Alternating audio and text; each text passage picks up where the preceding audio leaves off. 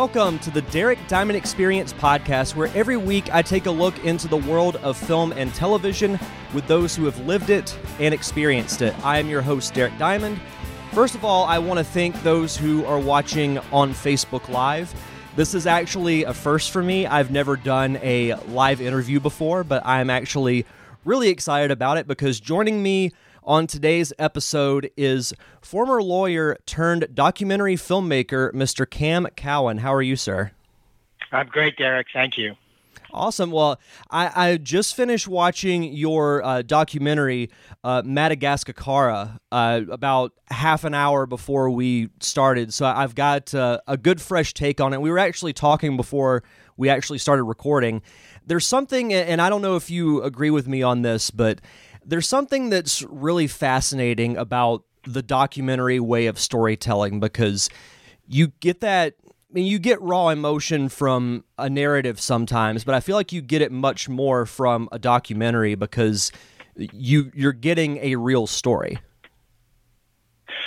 No, I do agree with that.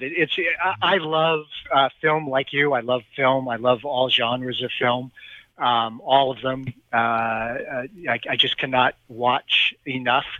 But the thing about documentaries that does appeal to me is this point that I think with most of us, maybe every one of us, when we see something that is real, even when we watch narrative, even when we watch fictional, the magic of that is we suspend judgment and we feel that we're in it in some way. But with a documentary, it's more primal. And, I know that the reactions of people who have seen this film, Madagascar, are deep and sort of rooted in their senses, something that grabs them, and they can't just let it go by saying, oh, well, that was a great story, but it was fiction. It really does grab people, as a good documentary should. I mean, there are all sorts of documentaries, right? There are entertainment documentaries about rock bands and performers, and then there's sort of investigative documentaries, which is one of the last bastions of long-form journalism now. And when you have that, particularly when it involves characters, when it involves real people, I think it can be much more powerful than even a high-budget, big studio narrative. Yeah, and I would agree with that. And also, talking about your film a little bit, and I know we'll get a little bit more into it as we go, but when you hear stories like this documentary, it's one thing to read about it in an article online or in a newspaper, but to actually see the events happening, I think offers a much different perspective, because I'm a very visual learner. I learn by watching and I learn by doing. Mm-hmm. Seeing the things that these people are going through is mind-blowing. And it's one thing, you kind of know about it because you'll read it, but it's just like the visual aspect of it is just on a whole different level. Yeah, and I think that's part of the power of it, of a documentary, particularly when you're following people. We knew we wanted to follow real people.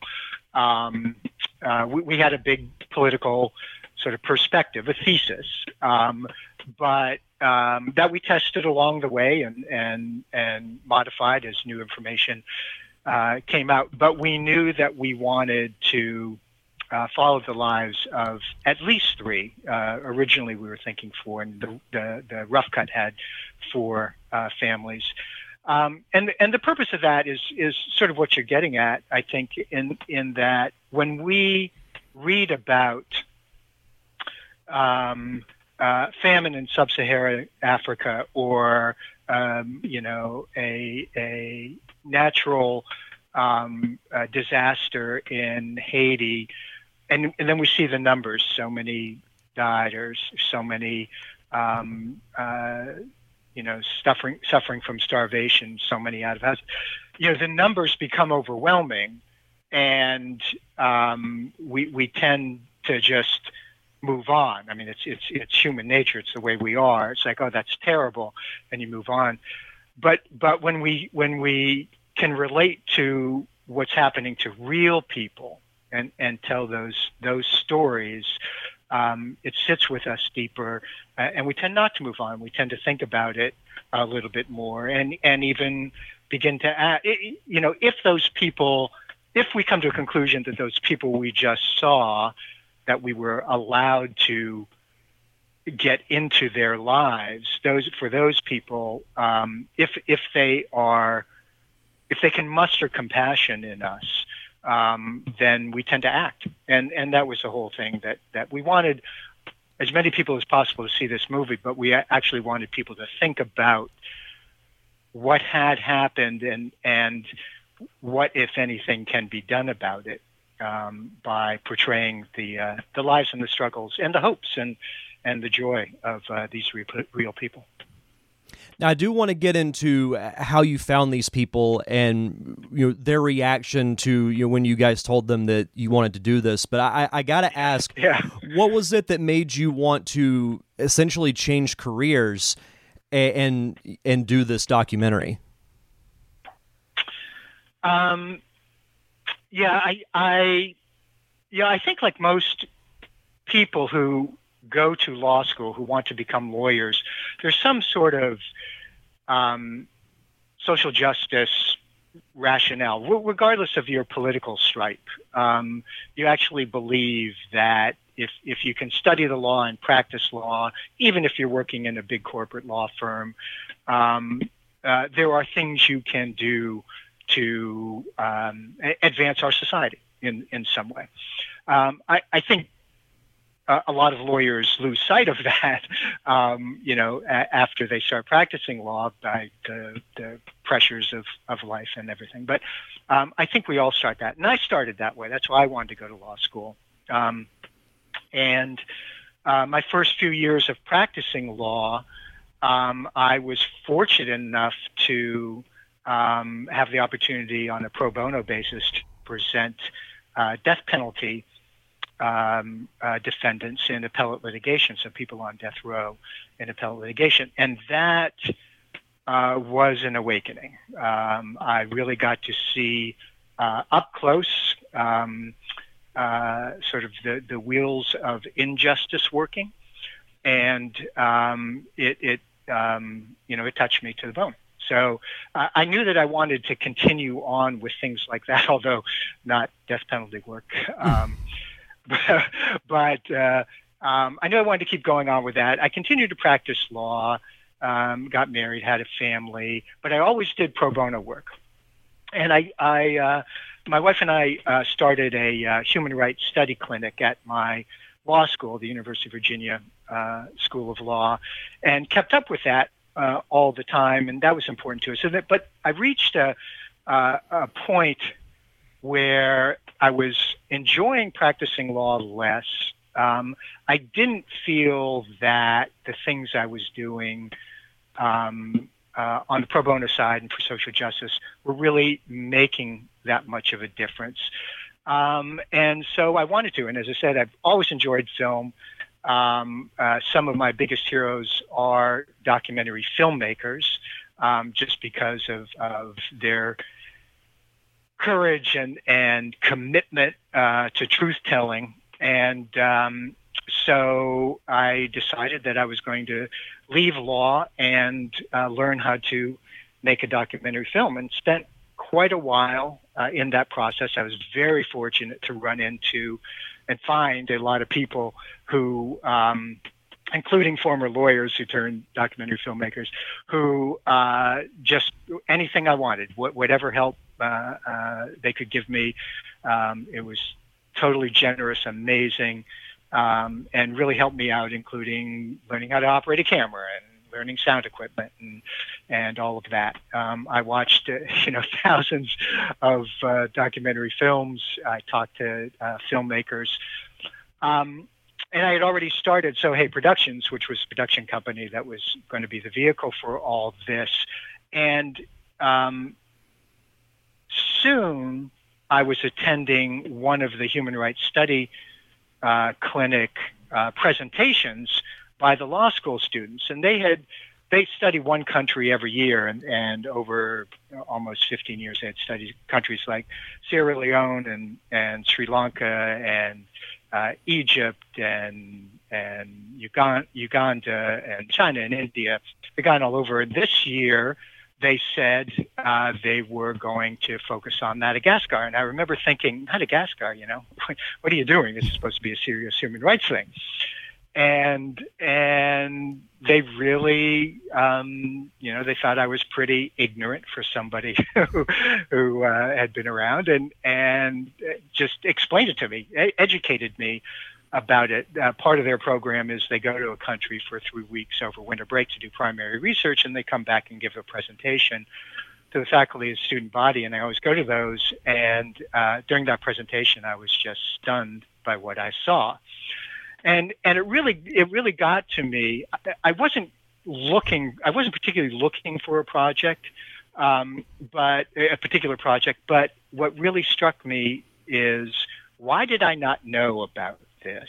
Why did I not know about the real Madagascar? How did it get that way? And is there anything that can be done? Because it was just stunning. What I heard was that at that time, Madagascar was the poorest country on the planet. And just think about that. That's extraordinary. So we in our hemisphere often think of Haiti, and Haiti has terrible poverty. But the population of Madagascar at that time was close to 25 million people. It's the fourth largest island in the world. It's a huge country the size of France. Half the population are children. So half of the population are under the age of 18, and half of those children are stunted, are chronically malnourished. And it's just like, how did I not know about this? And so I started to dig in and do my own research. And one of the things I found, I mean, there are a myriad of reasons, but one of the things I found was the dysfunction politically in Madagascar, the national political dysfunction. Since it was a French colony for 60 years, from 1900 to 1960, after 1960, they had a series of almost every 10 years there was some unconstitutional change of government, whether a little violent. There was never a full civil war, but a little violent or peaceful. But there was something always happened, and the poverty continued to get worse and worse. So you saw in the film the statement that it's the only non-war country that's poorer today than it was in 1960. And so digging into it, I did see there was national political dysfunction, but one of the things I learned was a participation of the international community in this poverty. Now, the international community does a lot of great things, the World Bank and the IMF and all that, absolutely essential things, and UNICEF.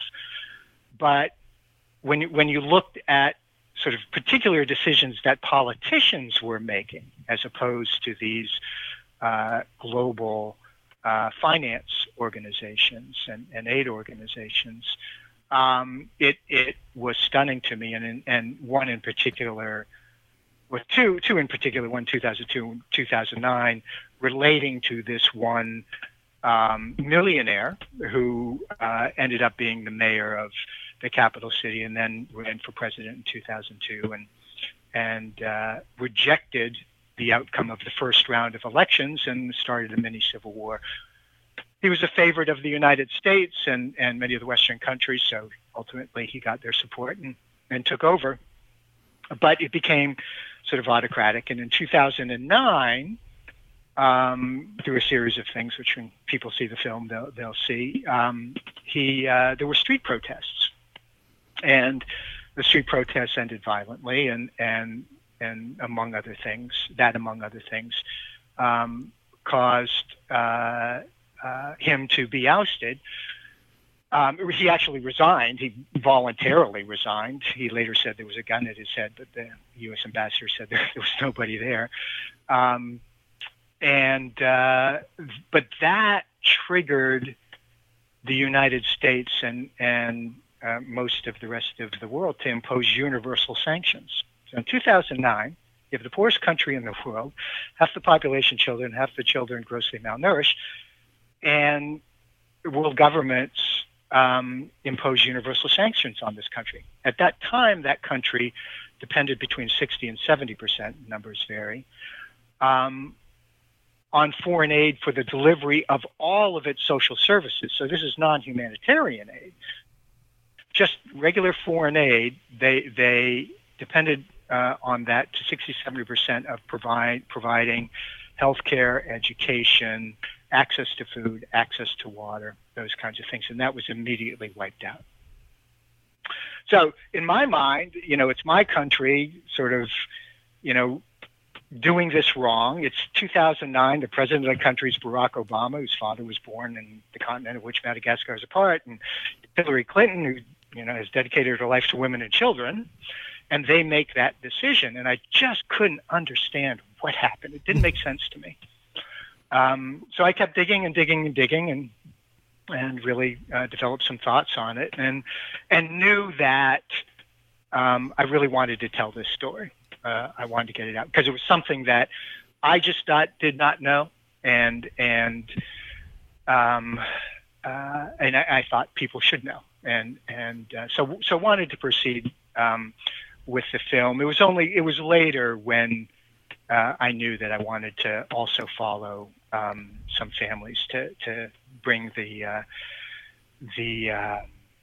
truth, the reality of their existence to the screen. Well, and kind of going back to you mentioning that Madagascar is poorer now than it was in 1960, I think that was the most mind-blowing stat to me, is that you have the graphic on the screen that says in 1960 poverty was at X percent. I can't remember what the exact number is, and then it just gets higher and higher, and I'm just like, how is this happening? And I will say, and because I think it has something to do with what's going on with us as a country right now. Watching the footage from the protest really that kind of hit home with me. Like that's been what's going on here. A lot of people have commented recently that it reminded them of the Lafayette Park emptying by the police and military when Donald Trump wanted to walk across the park to hold up a Bible in front of a church. Mm-hmm. They shot rubber bullets and tear gas, and people were dispersed by heavily armed police and military, and by a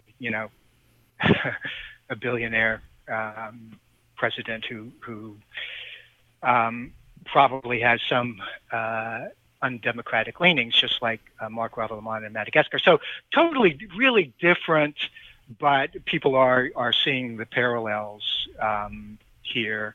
And while we will never become one of the world's poorest countries, there are, this all relates to the decisions individuals make, right? Mm-hmm. And poverty is not fate. Poverty is not inevitable. Poverty can be eliminated. Certainly, extreme poverty can be eliminated, but that just takes sort of decision making by people who want to do that and the willpower to do it. There are enough resources around the planet to do that. But when you see the political, and this is one of the things we tried to pull out in the film, when you see the political decision making.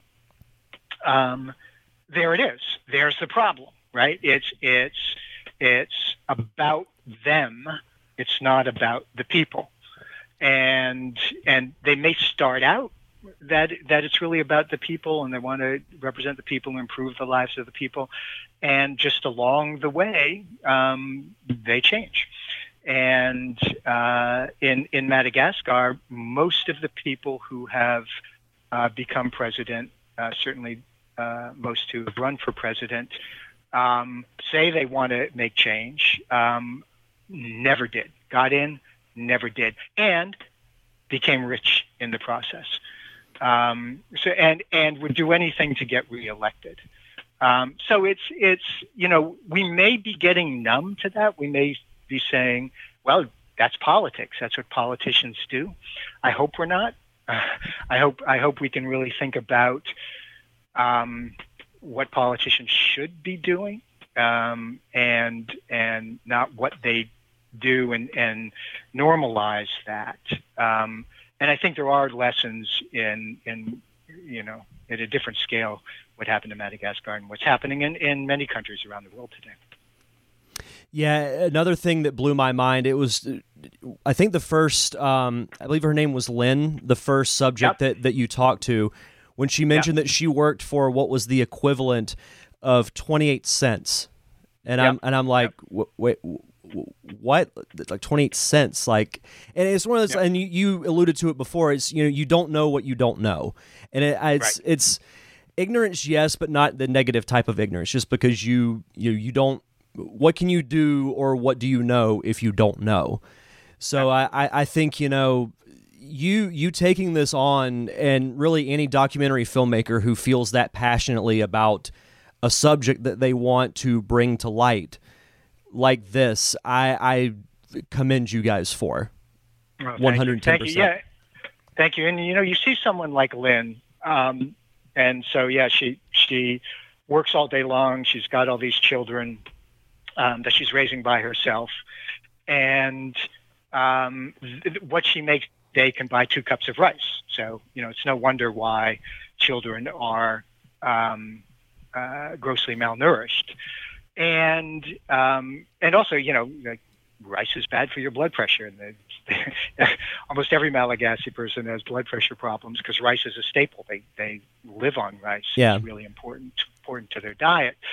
But when you see Lynn, as well as the other women, and hear those stories, and then watch how they live, and watch how they take care of their children, and watch how they have joy in their life and sorrow in their life, and how they struggle, I think it causes us to really think deeply about the others, right? Those less fortunate, because they do get along. They will get along. They're committed to their children. They will survive. And I think I took away really enthusiastic, re-energized about the human spirit after being there. It's not demoralized at all. I felt really good because I could see at its very rawest nature the strength and resiliency of the human spirit. It kind of reminds me, and this is trivial compared to what you witnessed, but I think it's a good analogy. So earlier this year, I was training for a 15K. So I would wake up really early in the morning to run. And there was one day, this was, I think, 2 weeks before the run actually happened. I'm running through one of the neighborhoods near my house, and I'm not feeling it. My legs feel like lead, and I'm just like, man, I just don't really feel like running today. And then across the street from me, I saw this older woman, and like the canes you have that you can wrap around your wrist. Yeah. She's out walking on the sidewalk, and I'm like, okay, I need to stop complaining about myself and keep going, because if she's out here, at 4 a.m. walking, then I should be able to run. So I mean, it's seeing stuff like that. You think that are just insurmountable things that you can't imagine living through, but they still survive and they still go on, and they still, and it's you see it in the documentary too. There are positive aspects. Like, it's not a completely negative story, and you see the positive aspects of it. And yeah, it really makes you think, I'm pretty lucky to be in the position that I'm in. Yeah. No, I love the comparison, because that's right. And I don't think about that much, but that sounds exactly right to me, that beyond the sort of mission lessons that I had, there are just these personal lessons about fortitude and commitment, and what it takes. When you see Tina, right, working in the quarry all day long, breaking rock. To me, the reason I wanted to be in that quarry and film it, and we actually had a fourth person and family from there that we ultimately had to cut. But that quarry, to me, what I thought about, other than the amazing visuals and the jagged shades of gray, cut through a hillside, was the closest analogy I had. What came to mind would be like a life sentence of hard labor breaking rock, right? Like, some sort of chain gang or something like that. And for them, that is a life sentence of hard labor breaking rock. and this is what they do, and this is their normal life. But it really is like an economic prison for them, and there literally is no way out. And so they struggle mightily to get their kids educated, right? They're spending most of their money on education, because education is not free, and they spend most of it on that for their children to get them educated. And I kept thinking about this, even though with whatever degree they get, unless they go to college, and then unless they're lucky getting out of college, her kids will probably be back in the quarry, just like she was, because her parents still work in the quarry. That was nuts too. Yeah, but nevertheless, she's still going to fight, because she's still going to want to get them an education. She had a fourth grade education. She didn't want that for her kids. She wanted them to get educated, and all the women. And that was one of the things, right? So we were basically following three women and their families, and that wasn't intended. I wanted to follow families, but one of the things I learned quickly in Madagascar is it is the women that's keeping society together there, because of their commitment to their children. And poverty affects women and children the most. And these just seeing these women in action, so dedicated to their children, was really inspiring. And when I was on the film festival circuit and doing Q&As afterward, one way or another, I would say something like, I was just blown away by these women, who were amazing and so dedicated. And you'd see all the women in the audience say, "What? Well, of course." What are you talking about? Right, yes, yeah, right.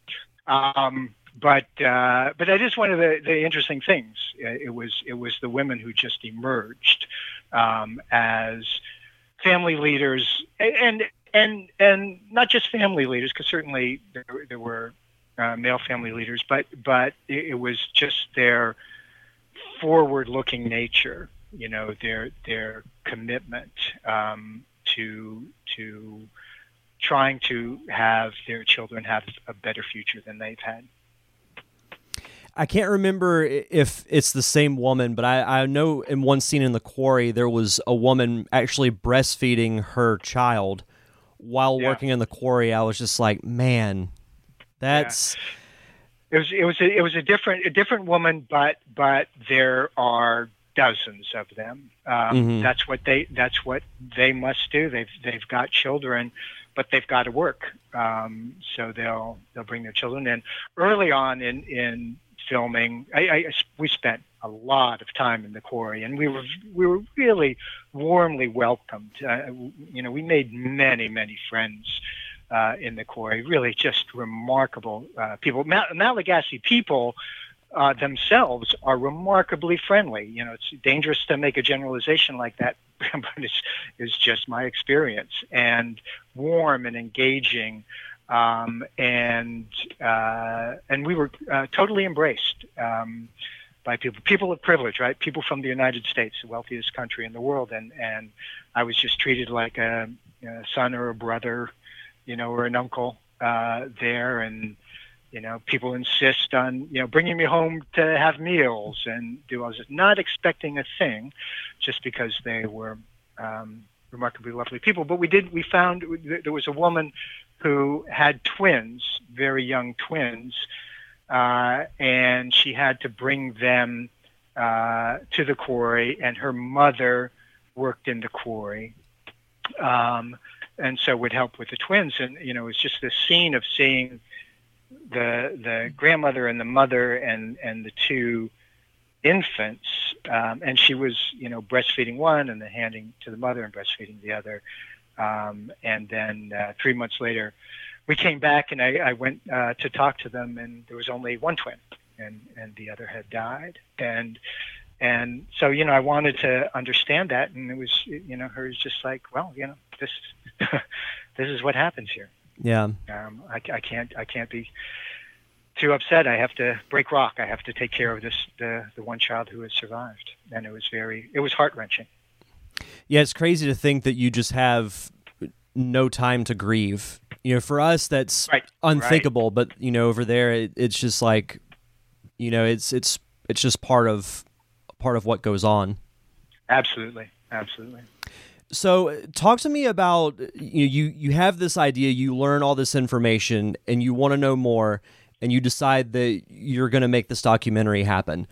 How did you meet the subjects that you featured in the documentary, and what was the starting process of getting it off the ground? Yeah, really fun question. And as hard as it was, and the conditions were, and it was brutal. I mean, I don't think when I was actually filming, I don't think I got more than 3 or 4 hours sleep a night ever, just because everything that had to be done and all of that. So really, really demanding. But because of the people, the warmth and richness of the people, there were way more fun moments than disturbing moments. It was a process. I knew I wanted to meet some people and talk to them. I knew I'd have to be very selective, so I wanted to find some people who would be expressive, and I knew I was going to have to follow them. And, I was thinking of 3 years, because, if you follow anybody for 3 years, some stories will evolve. Maybe not in a country like Madagascar, but I did want to follow for a period of time. And I didn't know if anybody would even consider doing that, since everybody's working so hard. And I knew that I couldn't pay anybody. Documentary film ethics are, you're just not going to do that. And I was clear with everybody that that was a constraint. So if they were going to, help us and with our story and let us follow them and go in, as you see in the film, right into their most intimate moments, then they were going to have to do it because they thought the project worthwhile. To a person, and nobody asked for money, not one person. They really believed in the project. And in fact, I got a fascinating story about Deborah. So there's Lynn, we talked about, who does the clothes washing, Tina in the quarry, and Deborah, who now lives in the countryside, about that. But I went in, I talked to people. I found a great initially interpreter who became my fixer, who became the assistant director, brilliant Malagasy guy that actually studied American culture at George Washington University, got a master's, so really sharp guy, and has become a very close friend. But he was great because he came from not great circumstances, as he says, because of his mother. He got his education, and he helped me find some people there who could help with technical parts and of the shoot, and then as we went around, we just started to meet people and talk to people, and it took a while, took a long time. I would be filming while we're talking. We'd ask them if we could do that, so I could go back and look at it and hear the backstory and see them and see, is this, should these dates. But when I said, when I told people why I was doing this and what I wanted to with it, everybody said, how can I help? What can we do? And part of it is I do want people to know about Madagascar, the real Madagascar, because there will be another unconstitutional change of government in Madagascar. There just will be. There's no political stability. There's no political foundation, their true democratic foundation. And there will be another one. And what will the reaction of the international community be then? And I wanted this film to be a document that could discuss what happened in 2009 when the international community made the decision to pull the plug on and so hopefully that we can reach enough people, and I'm hoping that we can show the movie in the Senate and the House here too, and get it to some decision makers and say, what did we do? What did we do in 2009 when President Obama was in the White House and Hillary Clinton was Secretary of State? And no matter who's in charge, let's think about not using universal sanctions. I had the thesis that what the international community did in 2009 was in fact a human rights violation itself.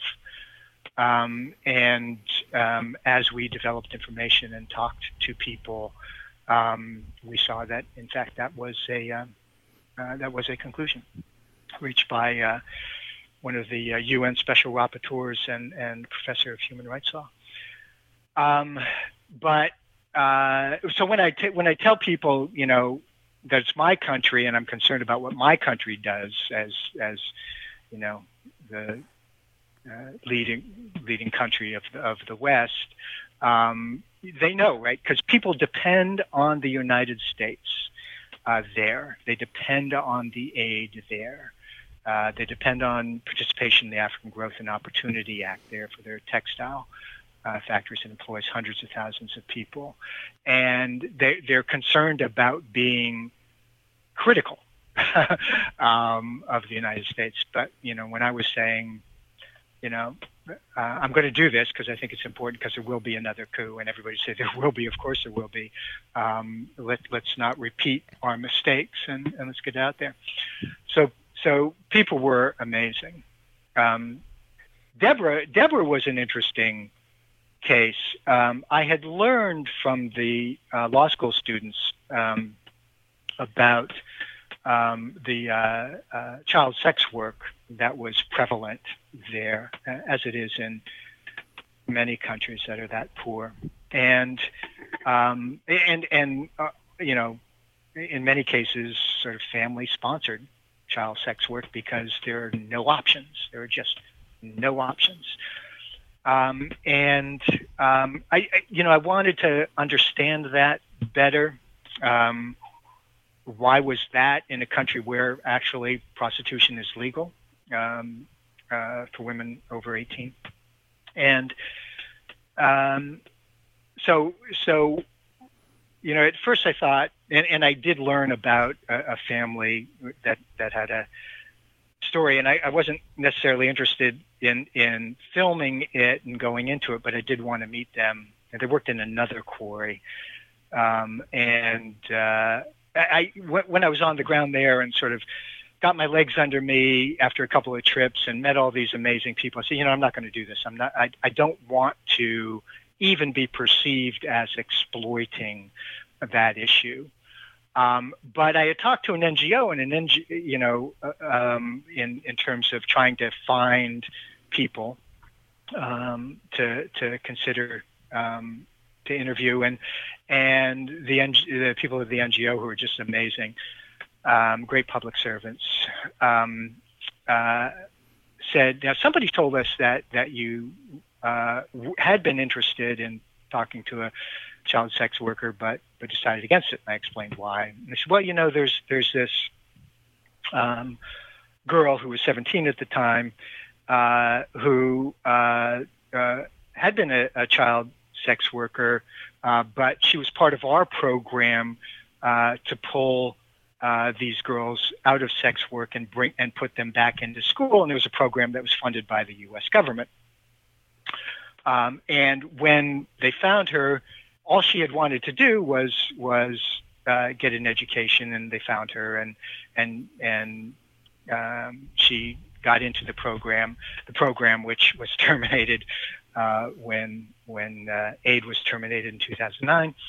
But they said she did a video for us when she was in school because she wanted people to understand that she wasn't ashamed.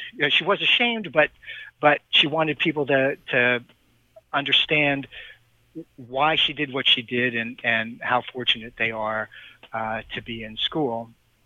And you should meet her. And I said, okay, and then we found, with their help, found the social workers who found her. And then she and her mother and her brother came in, and I talked with them. And when we got to her experience with sex work, she just broke down and cried. I said, okay, fine. We're not going to do this. And then heard back later through the social workers that no, in fact, she really wants to do this. She thinks it's important. Okay, brought him back, and same thing happened. So I said, no, we're not going to do this.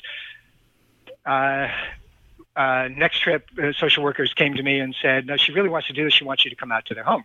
And their home is the home you saw in the film, which was just it's like desperate, a little shack that they couldn't afford, right? And so okay, we set up the equipment, we go through everything and start talking, and then I get to the point about her experience with sex work, and she broke down and cried.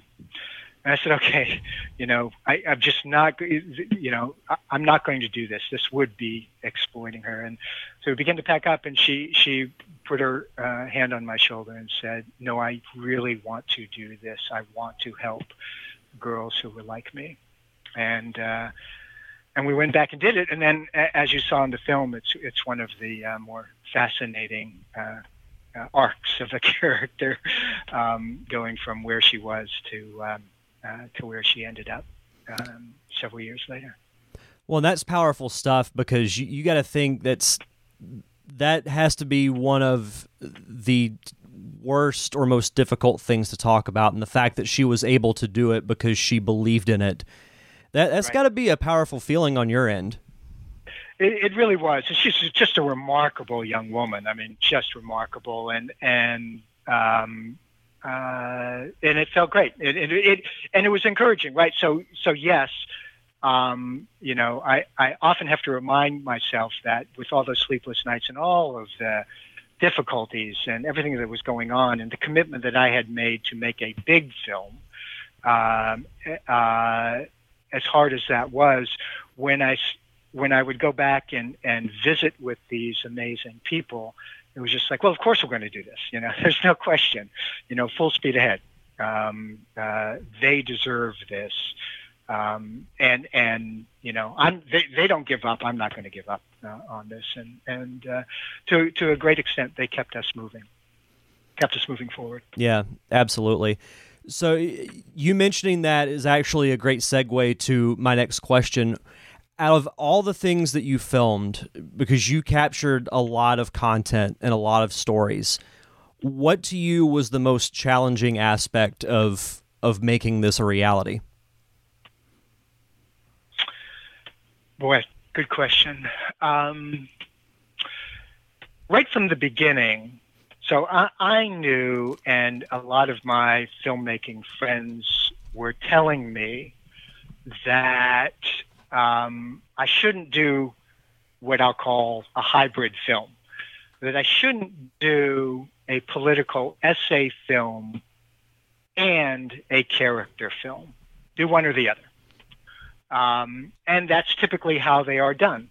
So you can have a film like, Gibney's Taxi to the Dark Side, and that's a very high level and amazing film, Academy Award winner, but it's not, you don't develop characters in that kind of film.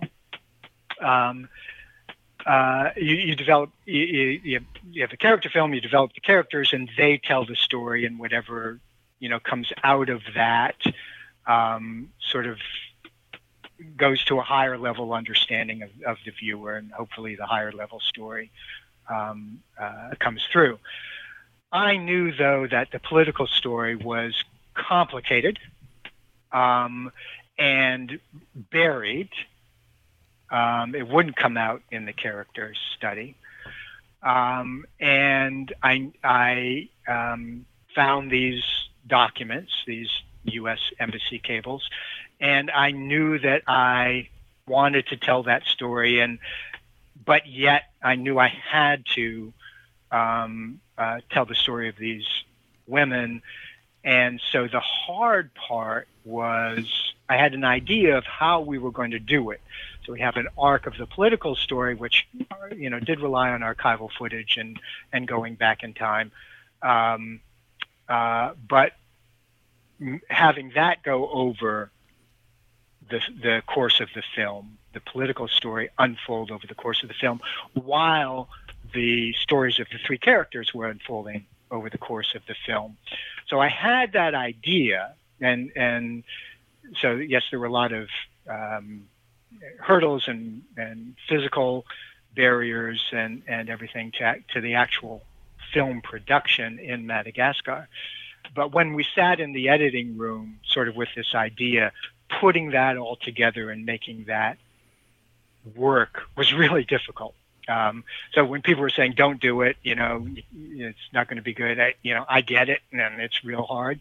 But I was committed to that. I really felt that I would come up short going just one way or the other. And so that was the hard part, trying to put all that together, and hopefully we succeeded. We had a 2-hour rough cut that I really liked. We had a 4.5-hour rough cut, and cut it down to 2 hours, and I really liked the 2-hour rough cut, and it was much fuller story. It had another character, but it was way too long for a documentary film like this. So as we were cutting down, we actually got, so part of the problem was weaving the political story and the three character story all together. But as we were cutting down, part of the problem was actually cutting it down. Yeah. Like every documentary filmmaker for sure, who does an investigative kind of film, has that problem. And we actually, at the end, my lead editor Tiffany and I, we challenged each other to a competition at the 2-hour to cut it down. We were shooting for 82 to 85 minutes, and we both got down to about 100 minutes, but we were so invested in it at the time. She was my co-producer as well, that we went and got a consulting editor who really helped us, and it was a really good thing to do. Very cost effective, very efficient. And she came in, and we told her what our objective was, and she really helped. So it was remarkable. Well, and I think, going off of that point about the political aspect as well as the story of the three women, in a way it's two different stories, but they do intertwine because the political aspect does affect the story of the three women. So in a way it isn't, it does, go together. So I think, that was the right decision to keep both, because you see how this broader story affects the individual who lives in that area that's being affected. So absolutely right. Great observation. We couldn't convey the real story of those characters if we weren't also conveying the political story. Absolutely right. Yeah. Shannon Williams in the Facebook live chat, he asked, where and when can we see the film? Wow, thank you. The film is going to be released on Amazon Prime and Docurama on June 26th. Fantastic. And then we're going to be following up shortly thereafter on iTunes and Google Play and several other streaming services. Well, I would highly recommend that everybody watch it because, I did an interview last week with two documentary filmmakers who actually, they're part of the LGBTQ community, and they made a documentary about these two friends who grew up, practically next door to each other, and they were both transgender and came out at the same time. And then going from that to watching this, it's like back to back, gut punching documentary. So it's been an interesting couple of weeks. So I do appreciate, the opportunity to watch an advanced version of it. And it was really powerful stuff. Thank you, Derek, very much. And thanks so much for being interested in it. And I hope that, it will matter. We've also created a charity called matakids.org.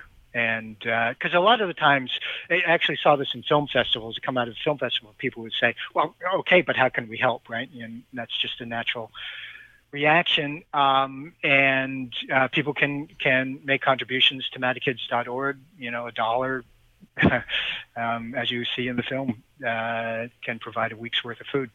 And so we connected up with Pedro Peca's NGO, Akamaso, where 100% of what people contribute go there, and 100% of that goes to the children in Madagascar. That's fantastic. That's absolutely fantastic. As we start to wrap up here, what is, and I always like to end interviews with filmmakers on this, what is one piece of advice you could give to someone who wants to make a documentary film? Great question. Well, the classic advice is only